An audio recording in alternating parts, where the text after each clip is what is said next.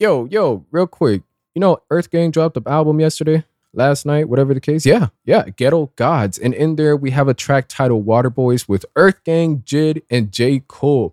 Now, this is a long awaited collaboration. We've been waiting about 3 years since the last time they all dropped music together on Revenge of the Dreamers 3 back in 2019.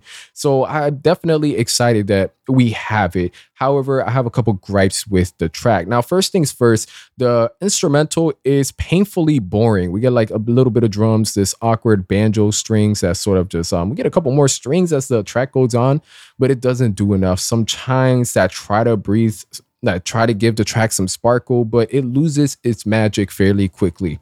Johnny Venus, yo, what's up, man? What's up, gang? I'm loving the hook because it does enough to where I forget about the instrumental. It gets in a bit of a groove, but unfortunately, it doesn't do enough to where it separates itself and, really gives it flavor. Now, going on for the bridge afterwards, most likely to succeed, most likely to twist my weed, most likely took your money doing something I believe.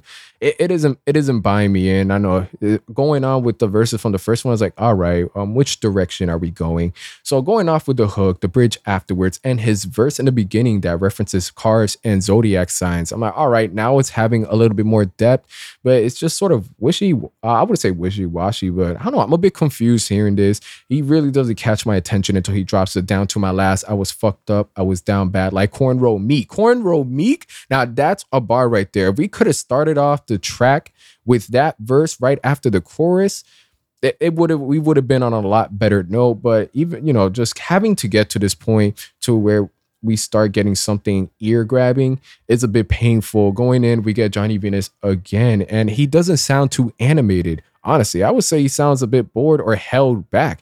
And I honestly feel the instrumental is holding him back. One of my favorite performances being Sacrifices, which the instrumental is a bit more simplistic and slow in pacing, but he's able to animate himself in a way where it almost feels like we have various characters in Johnny Venus's voice that are able to give it variety and, again, flavor. But here it's just, God, someone stop. Just take the beat off entirely.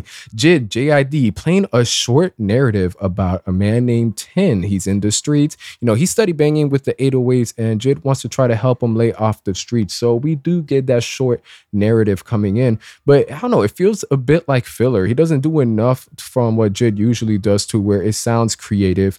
We get good imagery. It just sounds like he's just sort of reading one-liners that aren't working out too well.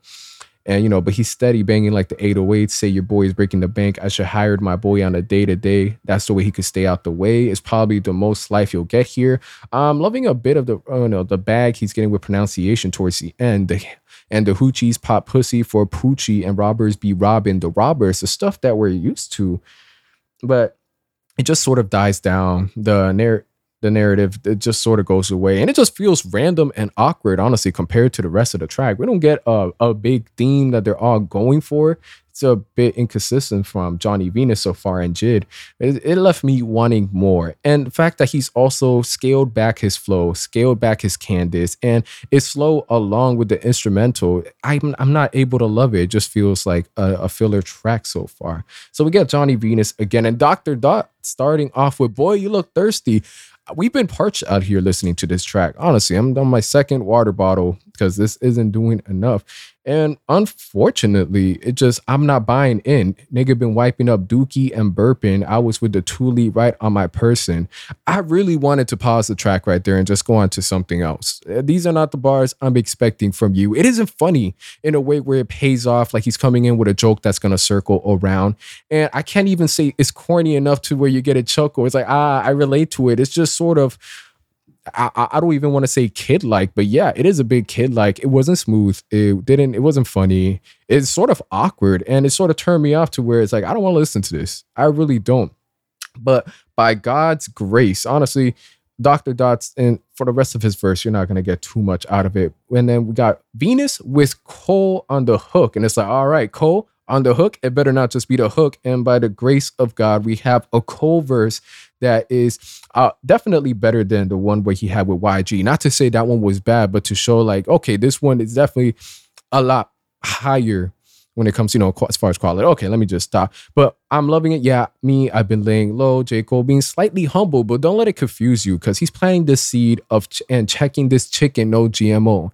I would argue, depending on the chicken that's GMO, it will taste better than if it was organic. Is the original chicken organic? Are we referencing farm raised? Am I just digging too deep into this? Absolutely.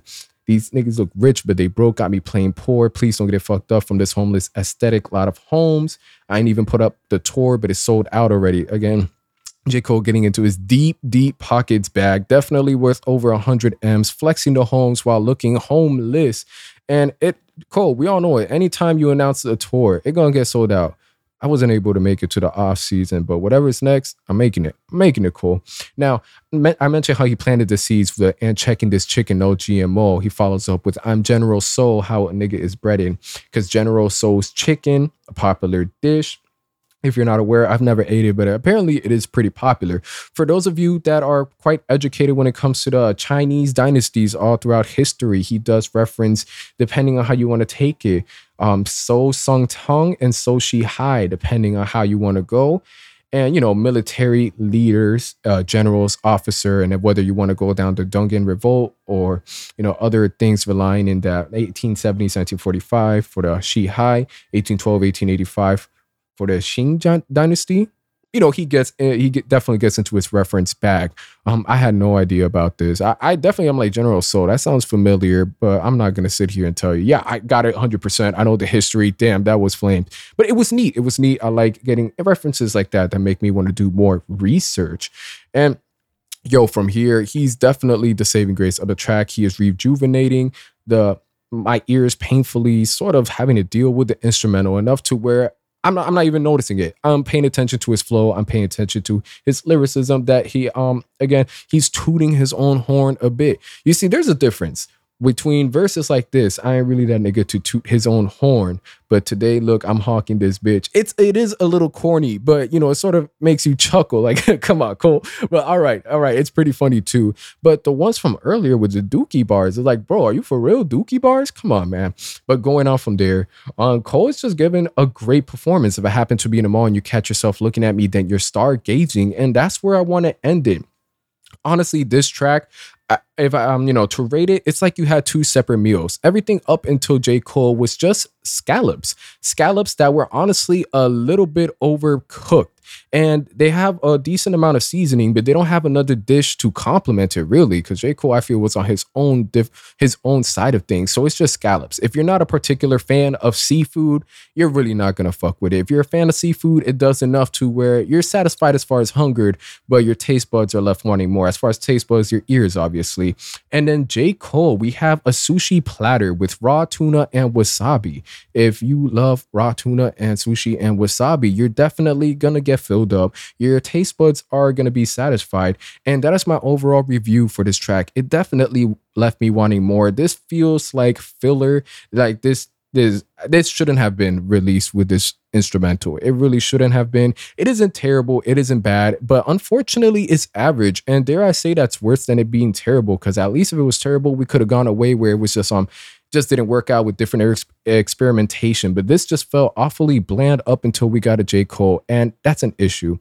Let me know what you guys think of the track over the next couple days. I might even do for one of my episodes where I just reflect on tracks, how they change for my ears. We'll see how it grows. If it doesn't grow, but it gets worse. But that's it for this track.